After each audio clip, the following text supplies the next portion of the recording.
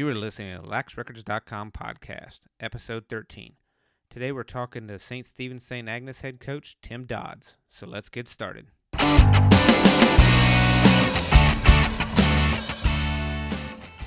Hey everybody, Mike here. Welcome to the LaxRecords.com podcast. Today I'm talking to Tim Dodds. He's the new head coach at St. Stephen's St. Agnes in Alexandria, Virginia. Now, Dodds has been the assistant coach at St. Stephen's since 2011, and he was chosen after a nationwide search to be the next head coach of the Saints after former coach Andy Tybal moved to Central Virginia and stepped down at the end of the 2016 season. Now, today's podcast is going to be a little bit different. I decided to switch things up just a little bit. Dodds and I are going to talk about what he learned during the application process, what it was that made him unique among the other candidates, and we even kind of talk about what his morning routine is. We also are going to talk about the best advice he's ever received, which if you haven't listened to the end of any of the podcasts, this is the one to listen to the end because he gives a great piece of advice. And, of course, we cover some of the teams to beat in the IAC for the 2017 season. So today was one of my favorite conversations we've had so far, so please give it a listen. And now that the season has started, please follow me on Twitter and Instagram at LaxRecords and on Facebook at facebook.com/LaxRecords. And I'll have all the links to all my social media accounts in the show notes and on LaxRecords.com. So on to the show. Talk a little bit about what that process was like. You know, I talked to Coach Tybal actually before. I don't think it was actually announced. Like I just kind of happened to find it. Like the job was posted on the St. Stephen's St. Agnes website. And it was one of those things like, I guess I didn't believe it initially because, you know, obviously he'd been there for so long and been so successful. I was like, you'd be sure, they're not getting rid of him. I was like, and he's too young to retire. It was just one of those things. So I'd emailed him and I kind of kept it quiet for a few weeks because for me, I'm like, I didn't want to make, I didn't know if the team knew. I was like, well, it's posted, but you just never know. So what was the process of applying for that job like? Because I'm sure you knew early on. So did you know immediately that you wanted to apply? Yeah, so, and I would tell you that on behalf of the school, it really wasn't intentional to kind of keep it under wraps. So you've certainly done your research. It's when Andy had first entertained the idea of leaving, it was something that we all took very seriously. I mean, he's essentially an institution at this school. And as far as coaching goes, I can't find anyone who, is better at the job and somebody to have learned from. So when he had told me that he was going to be stepping down at the end of this year, this past season, I had, immediately had entertained the notion of applying because, I've come to learn the culture of our school and our program. I know him personally very well. He's a very, very dear friend of mine. And I wanted to make sure that whoever he was handing over the reins to, it was going to be in good hands because he worked tirelessly to build this. And, he's had the support of the school for so long and he's given just about, everything short of, his own family to ensure that the program is in the best possible shape it could be. So the school did a very, very thoughtful job in kind of undertaking this process. We saw a host of different candidates and I wanted to be a part of that interview process as well, interviewing the guys who were coming in just to learn a little bit more about them. And it was an invaluable experience, for me because it allowed me to shape my own answers to some of the questions that we were asking. But it also allowed me to kind of expose myself to different types of coaching styles, different personality types, and to also kind of see what the future of the program was going to be in those hands. And so we brought a lot of high-profile candidates in, very top-notch guys, to be perfectly honest. And I think that the school at the end of the day wanted to try to keep it internal if they could. And so this is something that the school was very intentional about and very deliberate about. I had told them that I know that whoever's going to be stepping into these shoes, they're going to be incredibly big shoes to fill. And so it needs to be somebody who either knows our system very well or B, is going to be having an immediate impact if the culture itself is going to change. And so, as the process unfolded and I had interviewed relatively early on for it, I would say that the school, generally speaking, and the powers that be had articulated to me, rightfully so, that, we're going to take a look at everybody before we make any kind of decisions, which I think was the right call. Right. Now, had you ever applied for a head coaching job before, or was this your first? I had not. So I had also entertained the idea of coaching elsewhere for that past season. And I had talked to a few different schools in other areas of the country just because I didn't know if I was going to be mobile or not. And so St. Stephen's and St. Agnes has been a wonderful home to me, and it was someplace that I've always wanted to stay. And so as I was kind of deciding this next chapter, the fact that Andy was leaving and this position was opening up was something obviously that struck a chord with me. And so as far as coaching goes, I got this job immediately coming out of college. I graduated from Wesleyan, one of those little NESCAC schools, back in 2011. And so I started out as, a middle school and JV level coach.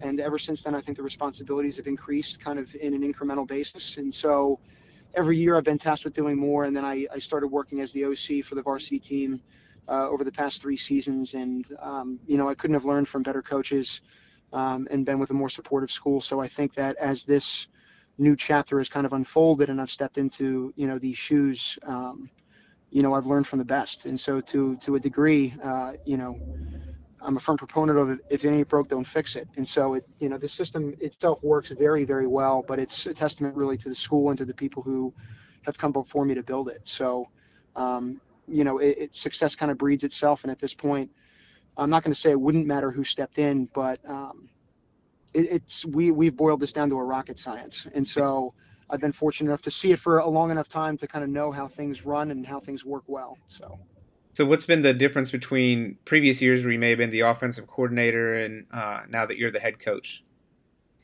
I mean, the biggest difference, and I think that any other head coach would attest to it, I'm finding out very quickly that 99% of this is managing. Managing personality types, managing parents' expectations, managing players' expectations and goals, practice planning, transportation, scheduling, college recruiting, obviously, recruiting players to come to us. It's a job in and of itself, and Andy did a masterful job at making it look easy. It's very exhausting work, but it's just as rewarding. So to me, it's understanding the fact that very little of this has to do with actual coaching. But that being said, I've been in this run for a long enough time that I'm ready for that. I'm ready for that X's and O's piece. We've been chomping at the bit to get going here with our boys, and over the next couple of weeks, the anticipation is only going to continue building. So while I'm looking forward to continuing, to manage, which has been the biggest, I think, jump from being an assistant coach to a head coach, we're really looking forward to just kind of breaking it down and getting on the field with him. Yeah. As I say, that list of duties, it almost made me tired just hearing you list them. I'm like, that's a lot. You haven't the sideline part yet. Well, it's trial by fire. You're either going to sink or you're going to swim. And so, in all honesty, it's a pressure-laden scenario, but I wouldn't want to learn any other way. So, it's been a lot of work, but I've really relished the experience. And I think that everybody at our school and our families, they've shown me a tremendous level of support in kind of taking this new challenge on. So, I would not suggest to say that I've gone this alone. I think there have been a lot of people in my camp and a lot of people who have been fighting with me. So, yeah, and obviously St. Stephen, because you guys have a tremendous athletic program there. I mean, obviously Kathy Jenkins over on the girls side is all time. She's I think she's all time winningest coach now. And obviously been there forever, and they got success. And I know we talked. Your hockey team is very competitive. Don't keep up with a lot of the other sports, but I think the football team's had moderate levels of success. I mean, you guys just have a good athletic program, so obviously that's one of the things there. I'm sure you guys all take pride in. Fantastic, because I've been to St. Stephen several times, and the campus is gorgeous.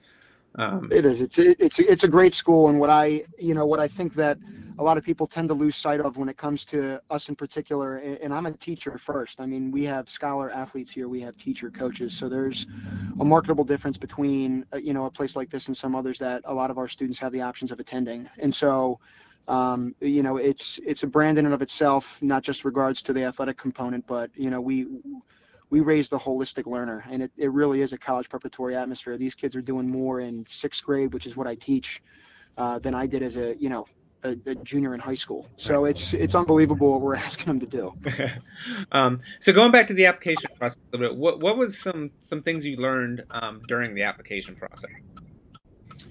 I learned that there are a lot of moving pieces to a school. And that the lacrosse program is just one piece of it. As far as, hearing questions come from different people at the school, whether it's school administrators or whether it's other coaches or whether it's the athletic directors, there are a lot of people who have eyes on our program all the time. And it's not something I didn't recognize earlier, but it's something that really didn't sink in to the full degree until I was having all of those conversations. There are a lot of people who look to us for success, and they look to our boys on campus as leaders, and they look to us as far as marketing and branding for the school too. It's there's a lot riding on our team, and not just the wins and losses component, but how we carry ourselves in the locker room. And so the questions I was getting asked were very insightful. I would say that the people who were asking me questions were not really asking them based on a lacrosse context. No one was asking me about, offensive or defensive sets, what I would do in the riding or clearing game, what type of tempo I would try to push. It was all along the lines of, how are you going to bring about a positive change for these boys' lives? What type of ethic are you going to set? Are there going to be any differences from what Coach Tybal did? And so I think that the questions themselves were very intriguing, and it allowed me to learn a lot more about the people at our school as well, and what they're looking for. Okay. So obviously, anybody who's been on a job interview before has probably been either asked this question or usually brings to the table. What did you feel that you brought to the team or the school that was unique, that kind of set you apart from maybe other applicants? So I would say it's pretty rare to find somebody in this world who's smart enough to know what they don't know.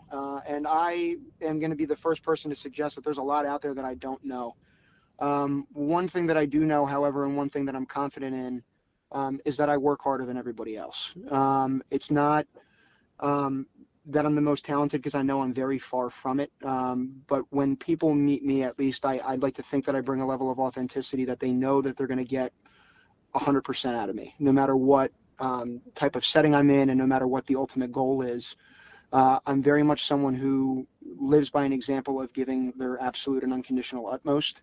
Mm-hmm. I think if you're able to try to generate the same type of inspiration in the young men that you coach, all of whom are more talented than I was as a player, then you're in a good position. And it's a matter of understanding that education, coaching in particular, especially at this level, it's all about relationships.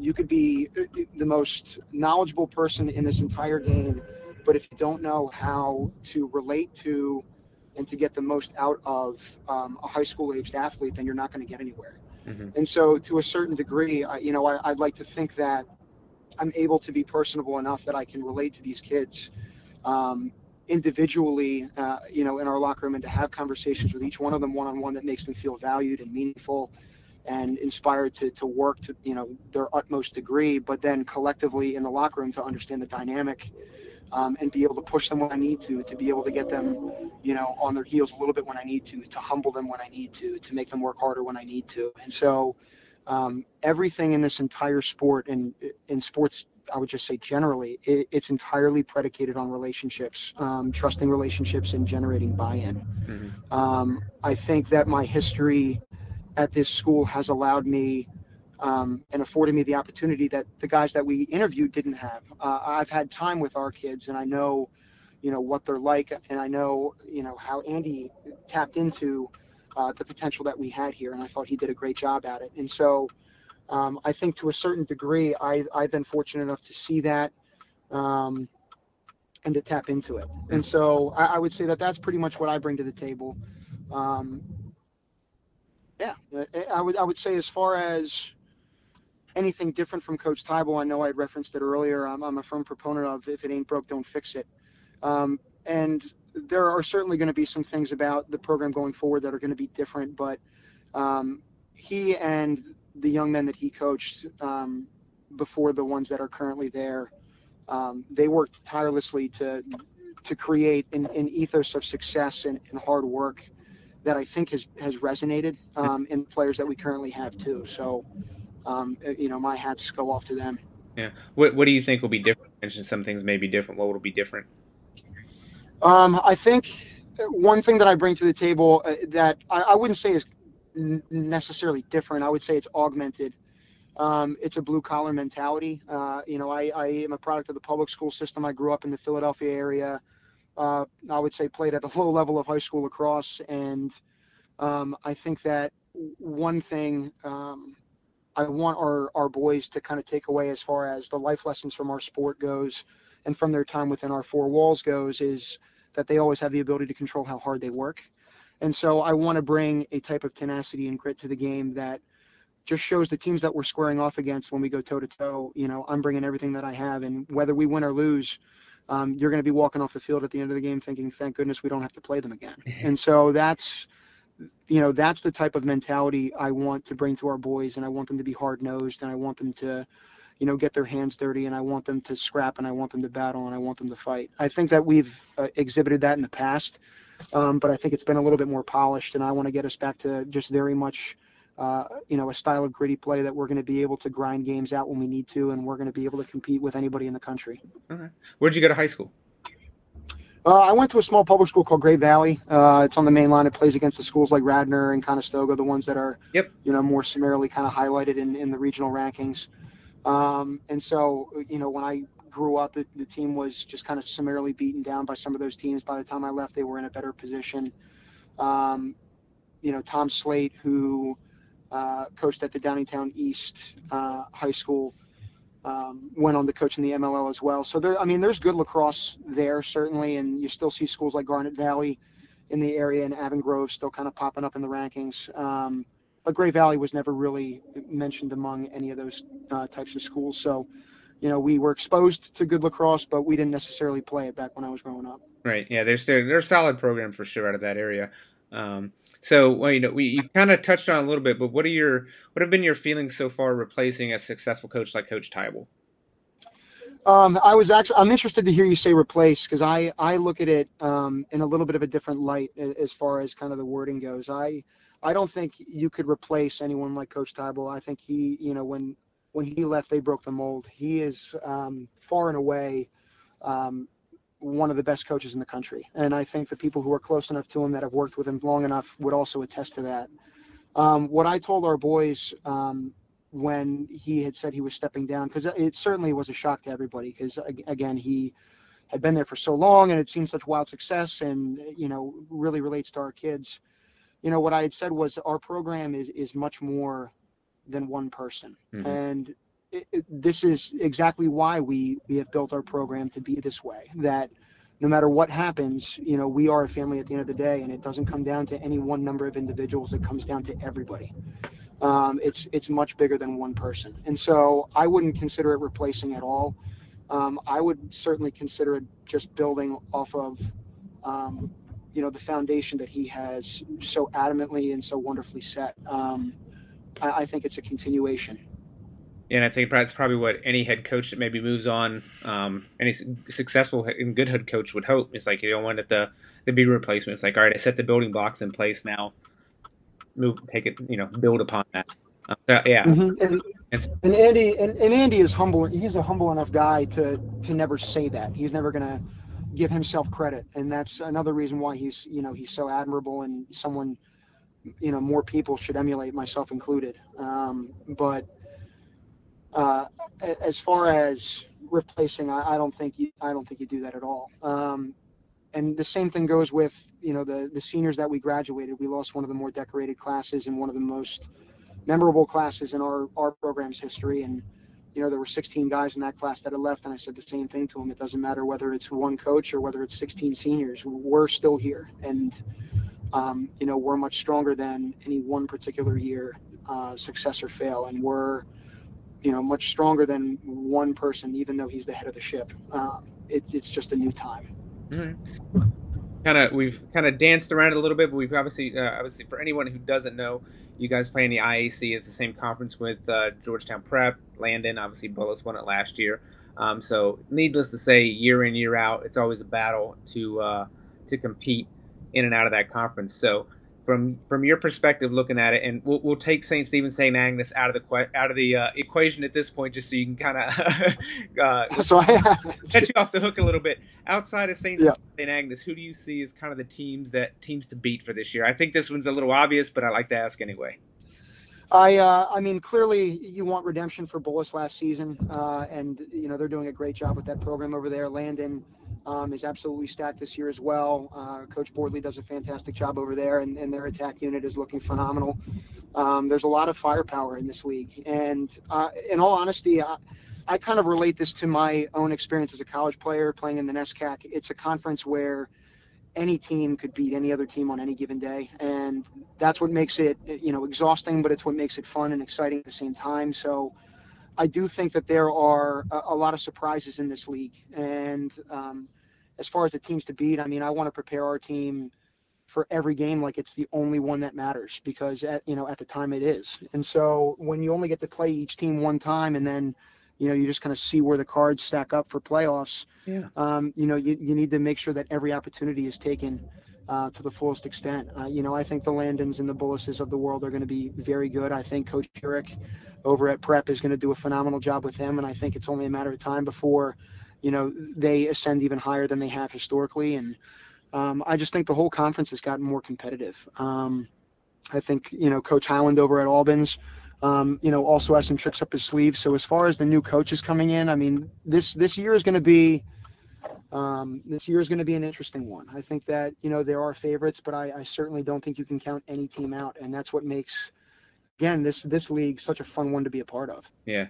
Yeah, from the outsider's perspective, obviously I've covered the area for a very long time. I think 5-6 years now, and obviously with you guys in Prep both having new head coaches this year, that's a dynamic you don't usually see at the conference. The conference has been fairly stable over the last few years, right?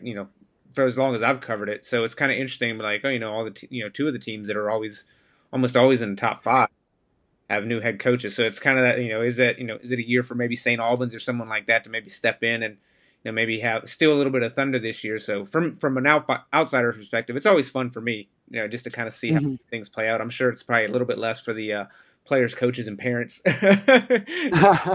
It's a little more stress inducing, I can tell you that much. Yeah, exactly. Like I get to sit back and just kind of look at the scores and be like, oh, that's interesting. It's not quite the same for everybody else that has a little bit more skin in the game. Yeah, exactly. So just to kind of finish up, I had just a few rapid fire questions for you. Successful leaders usually have a morning routine. What's yours? I have a few different ones. I mean, I got a puppy in August, so he keeps me humble. It gets me up at 5:30 a.m. every day, whether I like it or not. So take him out for a walk and feed him. I also in the past have done some triathlons and marathons, so I'll typically get up and do some type of run or lift. And then I always have to stop at Dunkin' Donuts. The mantra that everybody runs on Dunkin' is complete falsity. If Dunkin' runs on my business, so I stop there every morning and have a conversation with Kathy and Candy, who are my two girls across the corner. So I got to make sure I got to get my medium iced coffee. It doesn't matter what temperature it is outside. What kind of puppy did you get? Oh, I ended up getting a mix. He's as dumb as a stick, and I love him. It's he's a pit, and I think I want to say Mastiff, but I change the breed every time. I have no earthly idea. Yeah. But he's a really, really good dog. Yeah, I have a dog, and I'm also a runner. I do marathons, so it's like your schedule's similar to mine. I try to if I don't think I run on Dunkin', I think I probably run for Dunkin'. Like there you go. Morning, be like, I can have a donut if I do 6 miles today. Yeah, everybody needs that little incentive, right? Exactly. All right. So what is the best piece of advice you've received over the course of your life? Can be at any point. Doesn't have to be athletic. That's a loaded question. I would like to think that I've adopted some of my fortune cookie isms that I coach with from my dad. I think among the many things that he and my mother taught me, I mean, they grew up with absolutely nothing, not even 2 nickels to rub together, and somehow managed to kind of catch lightning in a bottle. And there was one day I remember in particular, my dad telling me, and this was back in college when I was competing. He had ended up, we were driving down, I think, the Jersey Turnpike, and he ended up, very blankly staring through the front windshield. And he had said, there are 2 kinds of disappointment in this world, and I'll list them off for you. He basically said there are 2 kinds of disappointment. There's disappointment in outcomes, and then there's another kind of disappointment. Disappointment in outcomes, everybody has to deal with at some point in time, and you have control over your reactions to that disappointment. The other kind of disappointment is self-disappointment, and that is the one type of disappointment you can never get over. And so if you ever have to experience one of the two, just make sure that it's disappointment in outcomes and not self-disappointment. And in a roundabout way, he was basically expressing the fact that you need to do everything with a full heart and with a head full of steam, and making sure that you don't have any regrets at the end of the day as far as your effort goes. And so I try to live by that, whether it's coaching or teaching or, being a dog owner, being a Dunkin' Donuts lover. You have to be 100% in on everything you do. That is a fantastic piece of advice. So kind of the final question was what, and you may have already answered one of them, but what two things do you attribute your success to thus far?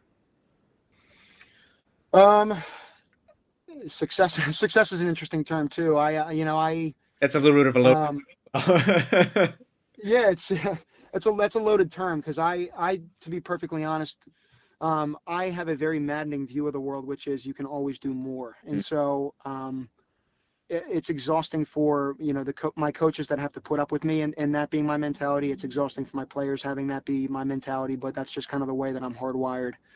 I would say if I were to be successful at anything, you've got to attribute it to two things, and one is humility. You've got to accept at the end of the day that there's always a better way of doing things, and you could have done more, and that you're not necessarily the best, and there's always room for improvement. That's the first thing. The second thing I would say is the fact that the job itself is never done. It doesn't necessarily matter to me how successful or how much of a failure you are at the end of the day. There's always that next shot. And so when it comes to a season, whether you win every game, lose every game, until it becomes the last actual game of the season, you have another opportunity to learn from prior experiences and, to set the stage in the present. And so, trying to have a long-term view to some degree over a season, but in a very short-term frame of mind. Every single game, that's the only game that we are focused on, and every quarter, for that matter, that's the only quarter we're focused on, and just making sure that you're doing the simple things right when you're focusing in that time frame. Right. Okay.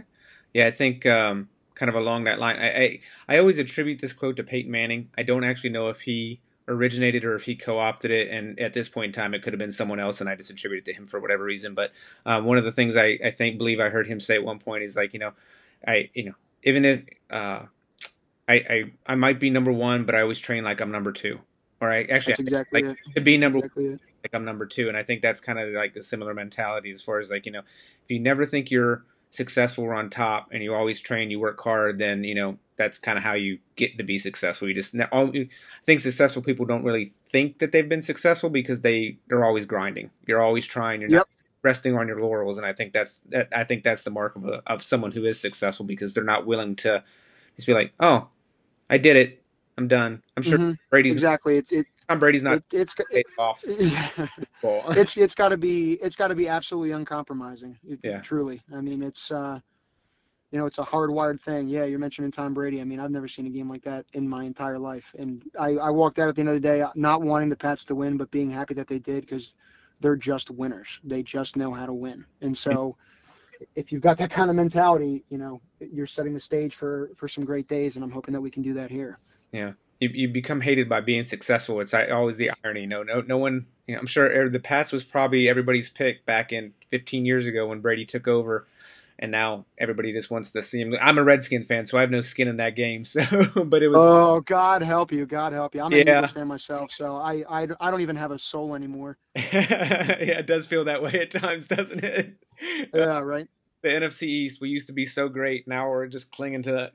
I feel like I'm clinging to the past at some point. So. Yeah, I just get my heart summarily beaten on every year. So I'm over it at this point. I say the same thing every year. I'm over it, and then I get back into it. So we'll see. They always find a way to suck you back in at some point. It's just got a good quarterback. It's always one that's like future is bright. It's always next year. Yeah, that's exactly it. All right. Well, Coach Tim Dodds, I appreciate you taking time out of your schedule. I know you probably got a dog to walk. Obviously, those puppies, they don't have large bladders, so they need to be walked often. So I could let you. All right. Thanks, Mike. I appreciate it. Thanks a lot, Coach. You have a good one. You too.